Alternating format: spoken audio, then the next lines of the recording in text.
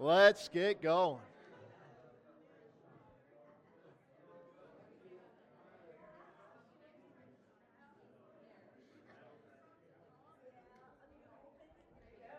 Take your time. I got nowhere to be. No big deal. Callie, you just chit chat as much as you need to. Well, as our last service in 2023, I don't know about y'all, but the year went very, very quickly. I'm sure next year will be no different. As we're continuing on in this series, we're not done yet. We're on the last leg of it, but we've got a little ways to go yet. As we begin to look at this and say, what does this mean? And we began in April as we started this, is looking at what does it mean to be created in His image. And that's something that we have to keep at the forefront of our mind is what did God intend? You see, it always comes back to Scripture. Is what does Scripture say? But what was the intent behind it? Because we have a lot of ideas, and not all of them are good. But there are a lot of ideas out there that will define these terms because we try to define them through terms that we use. And I've told you guys this story, but a few years ago when I was in the Philippines, and we were walking through a mall, and it was a very Americanized mall, and they had all these signs up that said, "Paint the town red." And I know what that means, and you know what that means, right? But you know who didn't know what that meant? The Filipinos that were with me. And as they were asking, they finally stopped and they said, "Pastor, what does it mean to paint the town red?" I said, "Well, it means kind of go crazy, spend all your money, all that kind of stuff. Don't worry about tomorrow. Just have a good time and go shopping." And they're like, "Oh, we couldn't figure out why they wanted the town red." Well, why were they confused by that? Well, we know what it means, but they don't because it's not something in their culture. And the problem is when we try to read Scripture through the lens of our culture, our understanding, we tend to miss the nuances that are there. I mean, if I tell you that it's raining cats and dogs, nobody's going outside to look. I don't even know where that term comes from. It makes zero sense. No time in the history of humankind has it rained cats and dogs. I don't know. It's rained cats and dogs?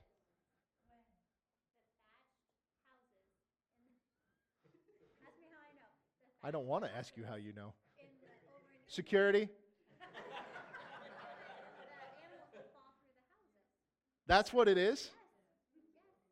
Did you guys hear that? Did anybody know any of this information? This is the woman who homeschools my children. So on the mud houses, thatch houses, the animals would be on the roof, and it would rain so hard that they would fall through. Final Jeopardy, y'all. You never know. Wow. What useless information to have. This is wonderful. Hopefully we only go up from here. But when we look at it, it's like when we read Scripture, we tend to look at it through this lens of what we have. And so when we hear the term created in His image and after His likeness, we always thought, well, God looks like us. And that might be true. Have you seen God? I haven't seen God. I don't know. I can't paint a picture of Him. But we have some semblance of an idea of what He meant because we can actually go back and see how the terms were used. And being created in His image means to be created as His representative. When He said that Jesus was the express image of the Father, what did it mean? Did they look alike? Did they have similar beards? Did they wear the same shoe size? Were they both 5'10" on the nose, not 5'9"3/4"? It doesn't matter. It's the point is He was the representative of God on this earth. That's what matters. That's where things were going. And so when Jesus was here doing His work, what was He doing? Was He establishing a church? In a sense. Was He establishing a new religion? No, not really. Was He creating a new list of rules of do's and don'ts and things like that? Not necessarily. What He was doing was creating His representative on the earth. Because He came to fulfill the requirements of the law that you and I could be made righteous. Prior to that, we couldn't be. But once He did that, once we received that free gift of salvation, now what? We're created in His image. We're His imager on this earth. We're His representative on this earth. That's why it matters how we live our lives. The things that we say, the things that we do. Do we hold to a biblical worldview? Are we willing to die as a result of that worldview? Giving up everything for Him. But when we get into this, it's like, okay, that's great. But are we looking at what Jesus did on this earth? In other words, He fed 5,000. That's great. Have we? Probably not. He was nice to people. That's great. But is that what He was after? Was He after a bunch of people who are willing to do good, moral things to uplift those who are downtrodden? It really wasn't what He was after. He was after a group of people who would spread the gospel, preach the word, and do the works that he had continued to do. And he laid out a formula, if you will, for us to do that. The problem is our entire lives we've been told that it doesn't work that way. That's not what he meant, or some other symbols of this, that we've gotten away from what God had intended for his body. And so we've been in John chapter 15 here. We're going to go there right now. John chapter 15, verse 1. He says that I am the true vine, and my Father is the vine dresser. Every branch in me that does not bear fruit, he takes away. And every branch that bears fruit, he prunes, that it may bear more fruit. You are already clean because of the word which I have spoken to you. Abide in me, and I in you.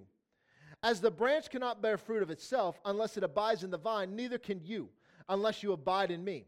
I am the vine, you are the branches. He who abides in me and I in him bears much fruit. For without me you can do nothing.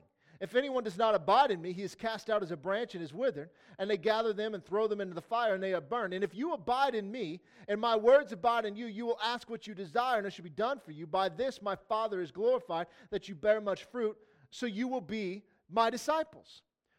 What Jesus is talking about here is our ability to abide, to stay within the confines. That's what the word means. It means to remain stable or in a fixed state, to stay right here. We know the word abide by the rules means to conform to the rules. To abide by a decision that's made means that you're going to accept it without objection. You're going to go along with it. When he says to abide in me and I in you, what is he talking about? He's talking about staying within him, and he is in us. See, in John 17, that's what he was talking about. Father, show them that I am in you and you are in me, and that we are in them. If we break this down, we begin to see what Jesus was getting after. He says, I'm the true vine. My Father is a vine dresser. Every branch in me that does not bear fruit, he takes away. And every branch that bears fruit, he prunes, that it may bear more fruit. If you look at Scripture, do you realize that Jesus was not going around giving a list of do's and don'ts so that you can get into heaven? He never once went up to a disciple and said, let me show you how you can get to heaven. He never once gave an altar call. He never once told people to close their eyes and bow their head and raise their hand. That if you were on a one-way ticket to hell today, you were hit by a bus, run over by a camel, whatever works at that time. Do you know where you would go? That's not what he was doing. What was the purpose of Jesus making disciples? To bear fruit. In Mark chapter 4 and Luke chapter 8, where we have the parable of the soils, what is the point of the story? It's about bearing fruit. Some 30, some 60, some 100-fold. There's 4 divisions there. One not born again. They never give their lives to Christ. Why? Because the enemy comes and steals the seed from their heart, lest they should believe and be saved. Then you've got 2 that because of the cares of this world, the deceitfulness of riches, and the pleasures of life, keep them from bringing any fruit to maturity. And then you got 1 that does the 30, 60, 100-fold. What's the point of the story? To bring fruit to maturity. What's the point of John 15? To bear fruit. Why does it matter? Because at the end of this, he says in verse 8, he says, by this my Father is glorified, that you bear much fruit, so you will be my disciples. In other words, in order to be his disciple, what did you have to do? You bear fruit. A tree produces fruit without effort because of the essence of which it is. Apple trees don't try really hard to make apples. They just do it because of how they were created and what is in them, the essence of which the fruit is produced. Disciples of Christ produce fruit, not because we're trying really hard to make things happen, because he is in us and we just can't help it. That is where Jesus was going. That is what Jesus was saying.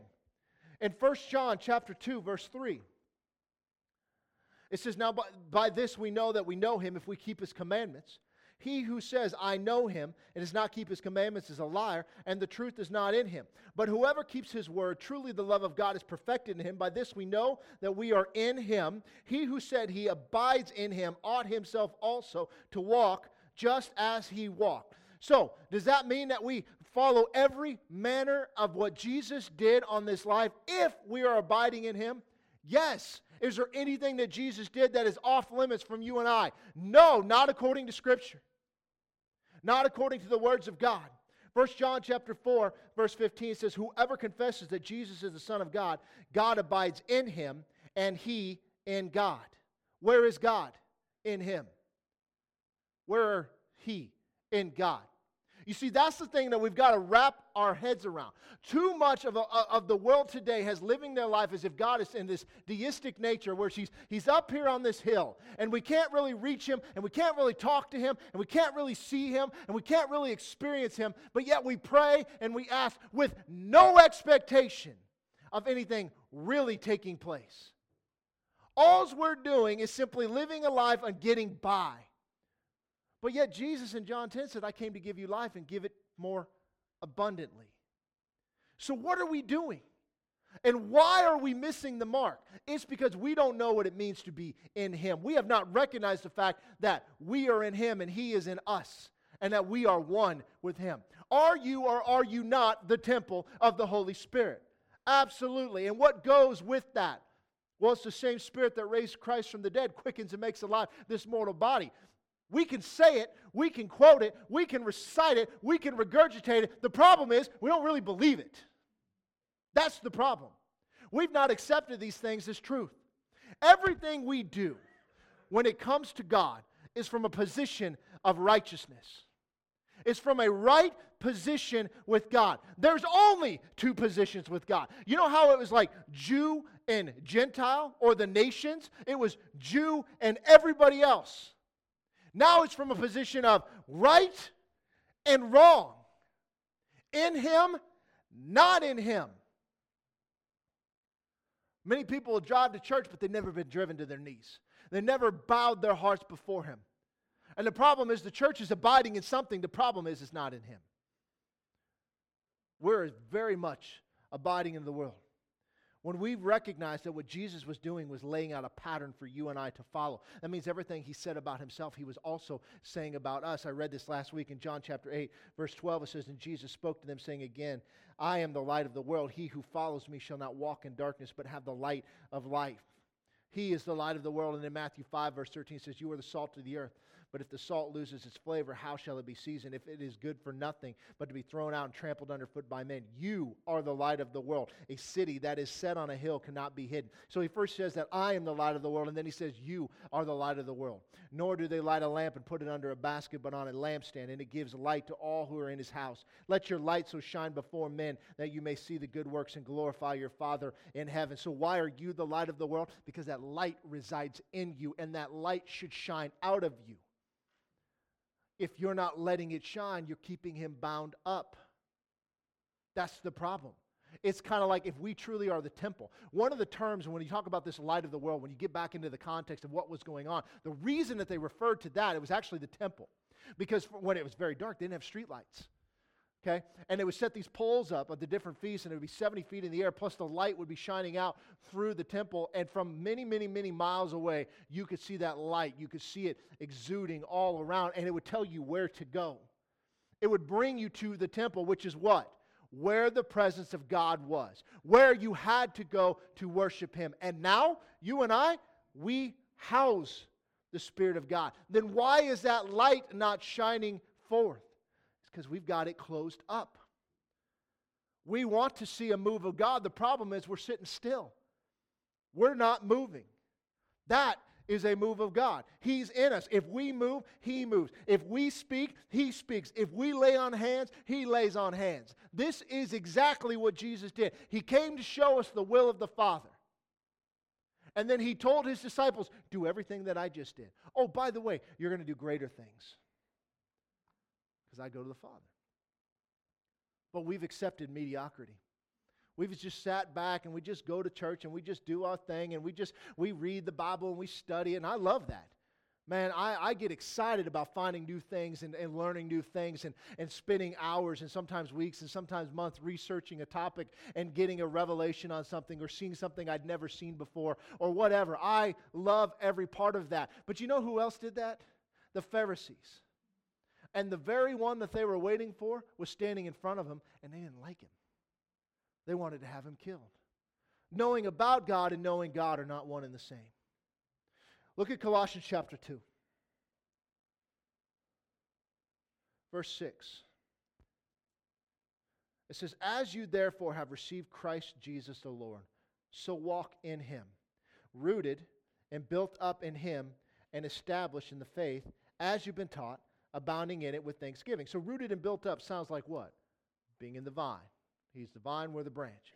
Beware lest anyone cheat you through philosophy and empty deceit, according to the tradition of men, according to the basic principles of the world, and not according to Christ. For in Him dwells all the fullness of the Godhead bodily.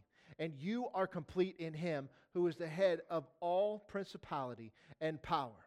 Now, he says here that He is the head of all principality and power, correct? In Him dwells the fullness of the Godhead bodily, correct? That's what it says. Now, here's the part that we've been missing. You see, much of the church today is sitting around waiting for something to happen, waiting for God to move, waiting for a special anointing, waiting for someone to pray for them, waiting for a prophecy, waiting for something, as if we are lacking something. But what did he just say here in verse 10? You are complete in Him. So if you are in Him, what are you lacking? Nothing. It's all at your fingertips. Then why are we not moving? We live our lives like we're waiting for something to happen. We're waiting for God to give us something that we need. But the reality is it's in us from the very beginning. From the moment that we were born again, we have everything that we need. But we have to learn to walk in it. We have to learn to accept what God has said is true. And the reality is we got to ask ourselves this question: do we really believe God's Word? Do we really believe it?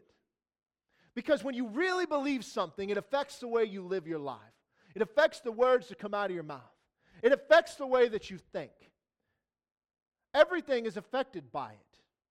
We watched it during COVID, right? We believed that it was instant death. The media was telling you that you can't go out and all that. What did people do? Hunkered down and hid.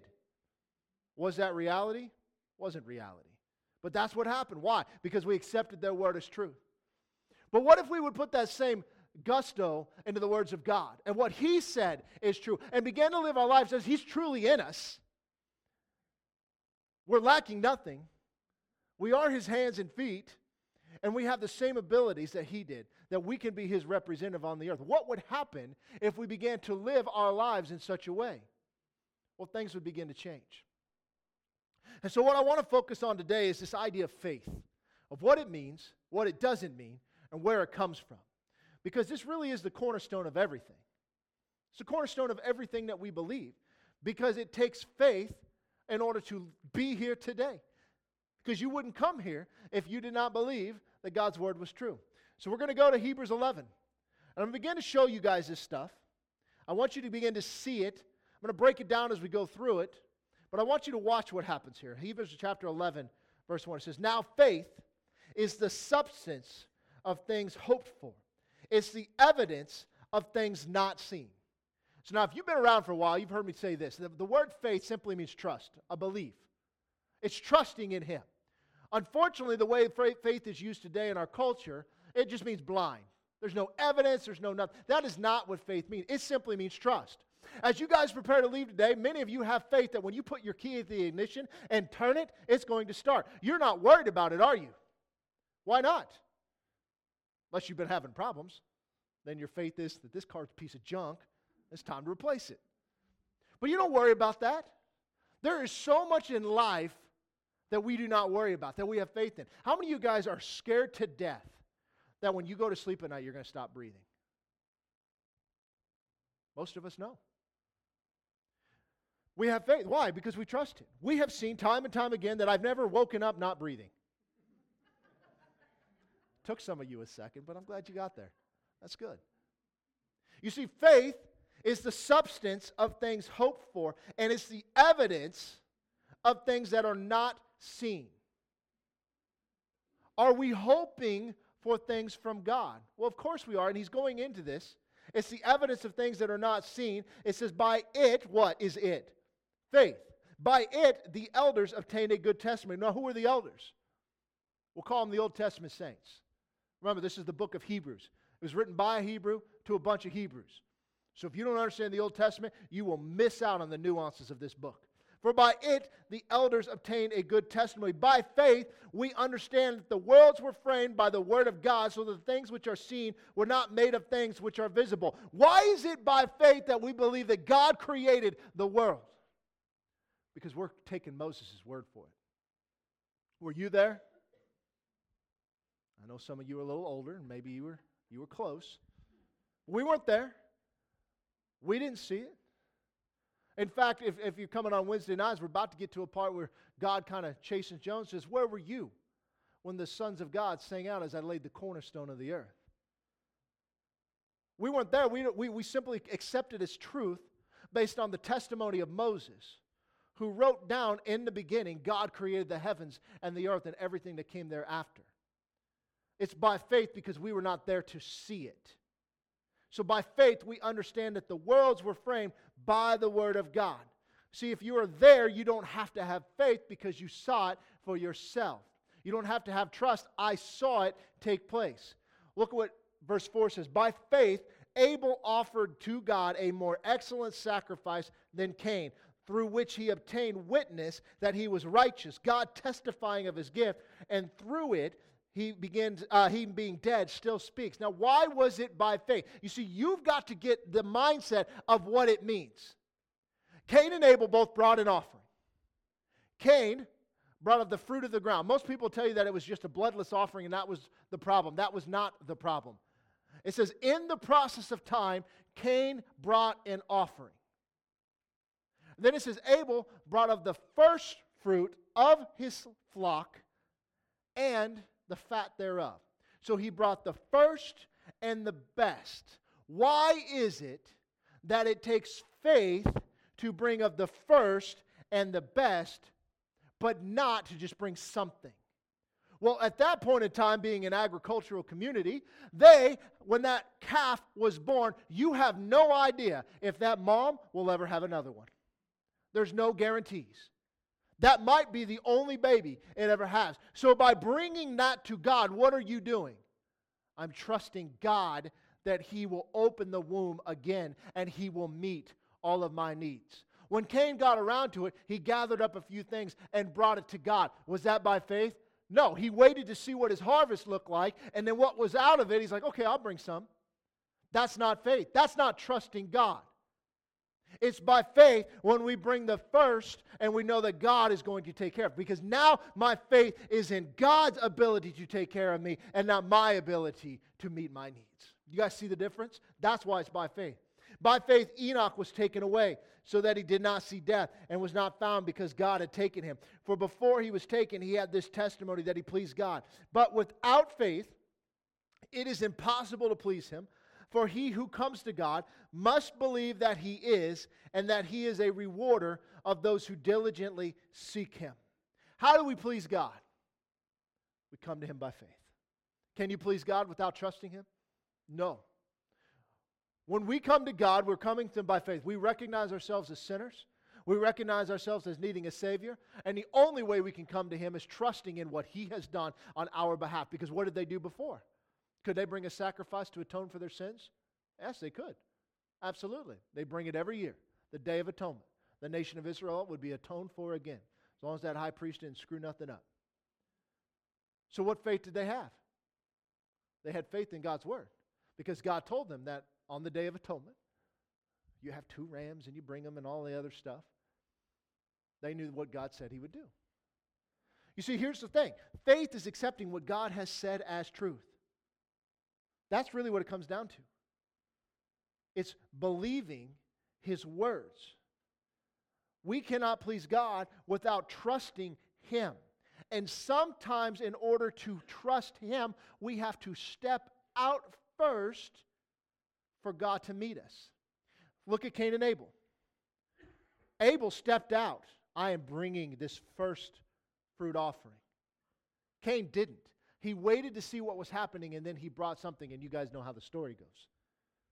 What if God, in order for us to truly live by faith, requires that we step out first? It's kind of like the area of healing. What happens with what people say? Like, oh, I know you prayed for me, and when it stops hurting, I promise I'm going to get moving. But what if we started moving first? What if we started living our lives like what God has said is true and that He actually performed what He said He was going to do? What if we started doing that?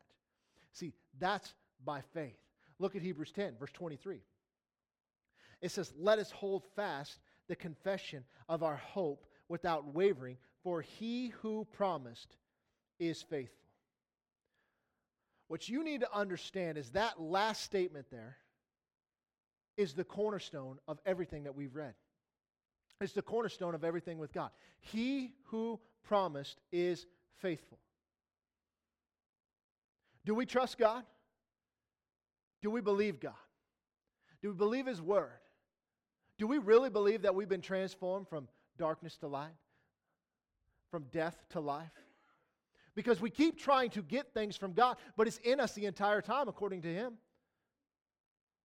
We're not walking in it, but it's certainly there. Why are we waiting on God to do something greater? We're all waiting for God to move. God's already moved. He's waiting for us to catch up. Look at Hebrews 11:11. It says, by faith Sarah herself also received strength to conceive seed, and she bore a child when she was past the age, because she judged him faithful who had promised. It's interesting. Doesn't that sound a lot like what Hebrews 10:23 said? He who promised is faithful. She judged him faithful who had promised. She had accepted what God had said as fact, and therefore was willing to move to accept that truth. Look at Hebrews 11:17. It says, by faith Abraham, when he was tested, he offered up Isaac, and he who had received the promises offered up his only begotten son. Now, this is the child of promise. God had promised Abraham and Sarah that they were going to have a child. We're going to go read that here in a minute because I want you to see the nuance here of what faith looks like. But God had promised him that he was going to have a child. And then God comes to Abraham and says, I would like you to go and kill that child. And Abraham says, okay. Does that make any sense to you? It doesn't. Let's look at this. Genesis chapter 18. Because it's one thing to read it, but you got to go see what was going on. I thought about doing this all the way through the entire book of Hebrews, or chapter of Hebrews 11. I decided against it because we'd be here forever. But I want you to see this one. Genesis chapter 18, verse 1. It says, then the Lord appeared to him by the terebinth trees of Mamre as he was sitting at the tent door in the heat of the day. So he lifted his eyes and looked, and behold, 3 men were standing by him. And when he saw them, he ran from the tent door to meet them. He bowed himself to the ground and said, my Lord, if I have now found favor in your sight, do not pass on by your servant. Please let a little water be brought, and wash your feet, and rest yourselves under the tree. And I will bring a morsel of bread, that you may refresh your hearts. After that you may pass by, inasmuch as you have come to your servant. And they said, we'll do as you have said. So Abraham hurried into the tent to Sarah, and said, quickly make ready 3 measures of fine meal. Knead it, and make cakes. And Abraham ran to the herd, took a tender and good calf, gave it to a young man, and he hastened to prepare it. He took butter and milk and the calf which he had prepared, and set it before them, and he stood by them under the tree as they ate. Then he said to them, where is your Sarah, your wife? He said, she here in the tent. He said, I will certainly return to you according to the time of life, and behold, Sarah your wife shall have a son. And Sarah was listening in the tent door, which was behind him. Now, as you guys know, they've been unable to have a child. Okay, it was the one thing. Right now, a servant was going to be his inheritor, and that was the desire of his heart that he would have a child. Verse 11, now Abraham and Sarah were old, well advanced in age, and Sarah had passed the age of childbearing. Therefore Sarah laughed within herself, saying, after I have grown old, shall I have pleasure, my Lord being old also? And the Lord said to Abram, why does Sarah laugh, saying, shall I surely bear a child since I am old? Is anything too hard for the Lord? At the appointed time I will return to you according to the time of life, and Sarah shall have a son. Now, understand this. This is what's going on. How many old people? They say like 80s, 90s. How many of those are having babies that you know? None. Right? I've yet to meet one. Things stop working at a certain point. The pamphlets go out the window. It doesn't matter anymore. And so when God said that Sarah is going to have a child, what was her first reaction? Right. So I'm old, and the guy you're talking to is old, and that just don't work like that. But what did we read in Hebrews 11? She judged him who promised as faithful. And you guys know the story. They ultimately have Isaac. They went through some hoops to get there, but they had Isaac at the appointed time. But the difference here is that this is what I want you to see. Initially, what was she thinking? Carnally. But then God scolds her and says, is anything too hard for the Lord? So she judges him who promised as faithful. And what happens then? She starts thinking spiritually. Carnally minded, spiritually minded. But now let's jump to Genesis chapter 22. Isaac's born, life is good, they're living his life. He's not a little boy here, he's probably a grown man. Verse 1, Genesis chapter 22, verse 1, it says, now it came to pass after these things that God tested Abraham and said to him, Abraham. And he said, here I am. And then he said, take now your son, your only son, Isaac, whom you love, and go to the land of Moriah and offer him there as a burnt offering on one of the mountains of which I shall tell you. Now, you and I wake up one morning, okay? We've been in a time of prayer and fasting. And God says, I want you to take your son, your only son, and I want you to go up on a mountain, and I want you to sacrifice him there to me. If that happens to you, you are required to immediately call me, because we're going to fix this problem. You would, I hope, begin to question it. Now, I will tell you, having a son named Isaac, there are times that thinking about sacrificing has crossed my mind. Okay? There's something in that name. I don't know what it is. But when we look at this, you and I, put yourself in the situation. God says, I want you to sacrifice your son. This is the son that you've been promised, that you've been waiting for. This is the heir, a parent of your kingdom, a fulfiller of the promise. What does Abraham do? Verse 3. So Abraham rose early in the morning and saddled his donkey and took two of his young men with him and Isaac his son. And he split the wood for the burnt offering and arose and went to the place of which God had told him. Then on the third day Abraham lifted his eyes and saw the place afar off. And Abraham said to his young men, stay here with the donkey. The lad and I will go yonder and worship, and we will come back to you. So what did he do? He went. Didn't blink an eye. Verse 6, so Abraham took the wood of the burnt offering and laid it on Isaac his son, and he took the fire in his hand and a knife, and the two of them went together. But Isaac spoke to Abraham his father and said, my father. And he said, here I am, my son. And he said, look, the fire and the wood, but where is the lamb for a burnt offering? And Abraham said, my son, God will provide for himself the lamb for a burnt offering. So the two of them went together. Then they came to the place of which God had told him.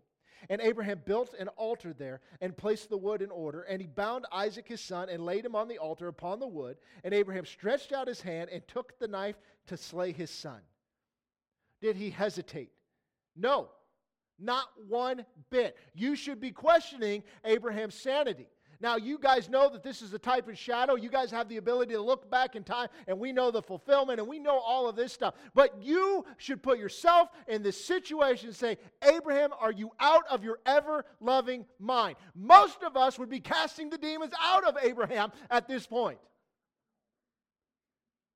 But we just kind of read this all colorful, like, oh, that's cute. He's just going to kill Isaac. No big deal. Verse 11, but the angel of the Lord called to him from heaven and said, Abraham, Abraham. So he said, here I am. And he said, do not lay your hand on the lad or do anything to him. For now I know that you fear God, since you have not withheld your son, your only son, from me. Then Abraham lifted his eyes and looked, and there behind him was a ram caught in the thicket by its thorns. So Abraham went and took the ram and offered it up for a burnt offering instead of his son. And Abraham called the name of the place, the Lord will provide. As is said to this day, in the mount of the Lord it shall be provided. So we know the story. We know how it goes. And guys, there's so much more to it. This is so rich in this passage and what takes place. I spent 2 years teaching through the book of Genesis on Wednesday nights, and it's incredible if you watch how this all breaks down and the types and shadows that are in there. But the question comes back to is why Abraham? Why on earth would you do this? You know what God has said. You know what God had promised, and he tells you to kill your son, and you don't question it. At least Gideon was like, okay, if this is really you and what you want, then put the dew on the ground and not on the fleece. And then he does. He's like, okay, but just in case, this time put it on the fleece and not on the ground. And then he does, and he's like, okay, I guess I have to go now. Abraham didn't blink an eye. Why not? Look what he says. Hebrews 11, verse 17. It says, by faith Abraham, when he was tested, he offered up Isaac. And he who had received the promises offered up his only begotten son, of whom it was said, in Isaac your seed shall be called. Verse 19, this is the key right here. Concluding that God was able to raise him up, even from the dead, from which he also received him in a figurative sense. Why is that? He knew what God had promised. He had promised that in Isaac his seed shall be called. Therefore, when God told him to sacrifice him, what did he know? God will raise him up from the dead, because God made a promise, and he who promised is faithful. In Genesis 22, verse 15, it says, the angel of the Lord called to Abraham a second time out of heaven. He said, by myself I have sworn, says the Lord, because you have done this thing and have not withheld your son, your only son. Blessing I will bless you, and multiplying I will multiply your descendants as the stars of the heaven and as the sand which is on the seashore. And your descendants shall possess the gate of their enemies. In your seed all the nations of the earth shall be blessed, because you have obeyed my voice. And so Abraham returned to his young men, and they rose and they went together to Beersheba, and Abraham dwelt in Beersheba. You see, the reason that Abraham had no problem with that is because he who promised had made a promise of what Isaac was going to do. And it didn't matter what happened to Isaac, God would fulfill his promise. He who promised is faithful. That's faith. That's trust. That's belief. It's accepting what God has said as fact and not letting the circumstances surrounding us dictate in any way what truth is. That's the problem we have today. We're not spiritually minded. We are very much carnally minded. We seem to think that we're lacking something, and maybe if I pray more, give more, fast more, go to church more, whatever, that I'll get this thing from God. But he says, you are the fullness of God. You have everything. You are complete in him. So what are we lacking? The answer is nothing, but we don't believe it. You know what we have no problem accepting on faith? That we'll spend eternity with God. We believe that wholeheartedly. You know why that is? We're not faced with death daily. But we are faced with some hardships at times, persecutions at times, sickness at times, sometimes financial problems at times. But he who promised is faithful. See, that's the thing. It's a matter of trusting what he has said. And it doesn't matter what this world has to say on the matter. It is all about him. Isaiah 25, verse 1, it says, O Lord, you are my God. I will exalt you. I will praise your name. For you have done wonderful things. Your counsels of old are faithfulness and truth. Faithfulness. Numbers 23, verse 19. God is not a man that he should lie, nor a son of man that he should repent. Has he said, and will he not do? Or has he spoken, and will he not make it good? Numbers 11, verse 21. And Moses said, the people whom I am among are 600,000 men on foot, yet you have said, I will give them meat, that they may eat for a whole month. Shall flocks and herds be slaughtered for them to provide enough for them? They're going through the wilderness, they've been eating manna, they're getting tired of manna. God says, all right, I'll send some birds your way. And Moses is arguing with him. Or shall all the fish of the sea be gathered together for them to provide enough for them? And the Lord said to Moses, has the Lord's arm been shortened? Now you shall see whether what I say will happen to you or not. You'd be thinking, Moses, what more do you need to see? I mean, the whole, hey, 10 plagues, hey, Red Sea, hey. We just got all this stuff done. Oh, but meat? Oh, man. Manna from heaven. They wake up every day with bread on the ground. Wouldn't that be sweet? I mean, what more do you need to see? But it was a continuation.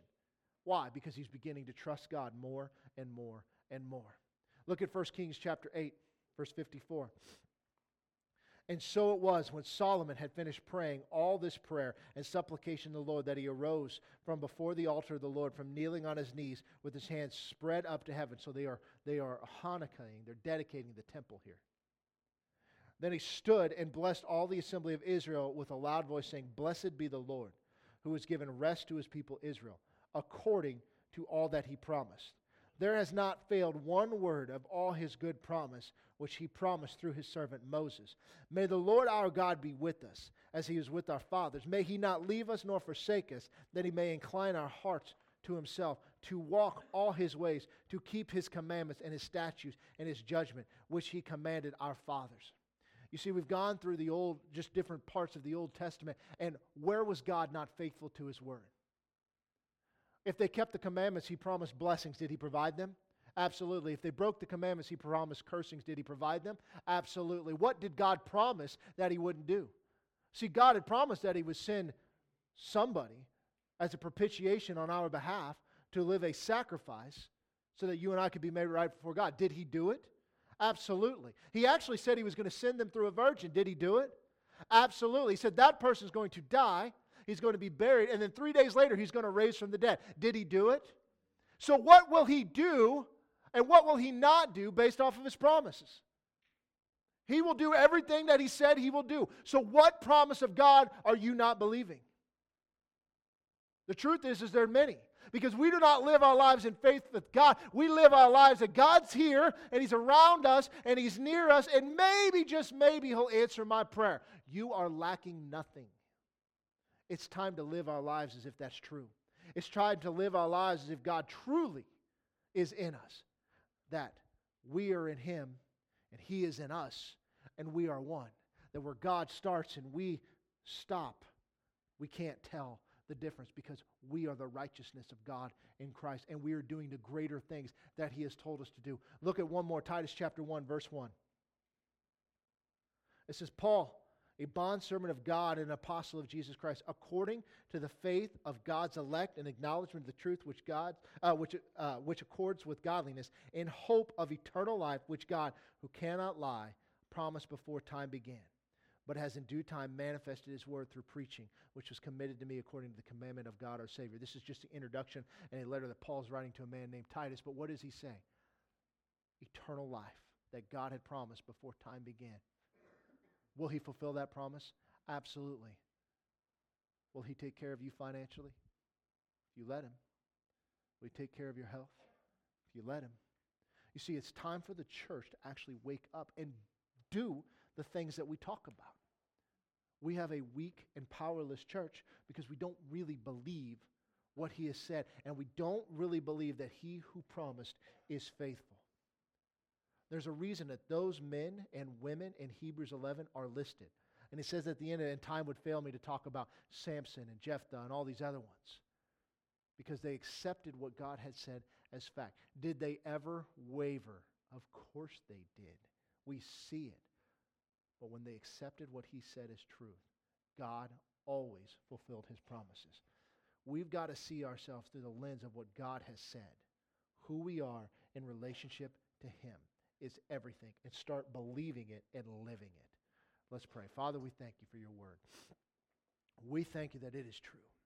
We thank you that there is no promise that you have given us that you will not fulfill. There's no guarantee from you that you've given us that will not happen. That we can walk in the reality of the power of your word and the power of your spirit, and that our lives can be examples to the world of the goodness of God, that they may see through us the light of the world, and that light has come to drive out the darkness, and in us is life everlasting. The same Spirit that raised Christ from the dead quickens and makes alive these mortal bodies, Lord, that we do not walk as the world walks, but we walk in the fullness of the power of that you have established for us, that we are created new in you, and there is nothing that can come against us that will prosper that we don't allow. The only weapon formed against us that will prosper is the ones that we allow. And so, Lord, I thank you that we open our eyes and our hearts to you, to hear from you, to be made new by you. And, Lord, that we will begin to believe everything that you have said. I thank you, Lord, that everything we do is to bring glory to your name. It's in Jesus' name we pray. Amen. God bless you guys. Have a great week. Have a happy new year. See you next Sunday.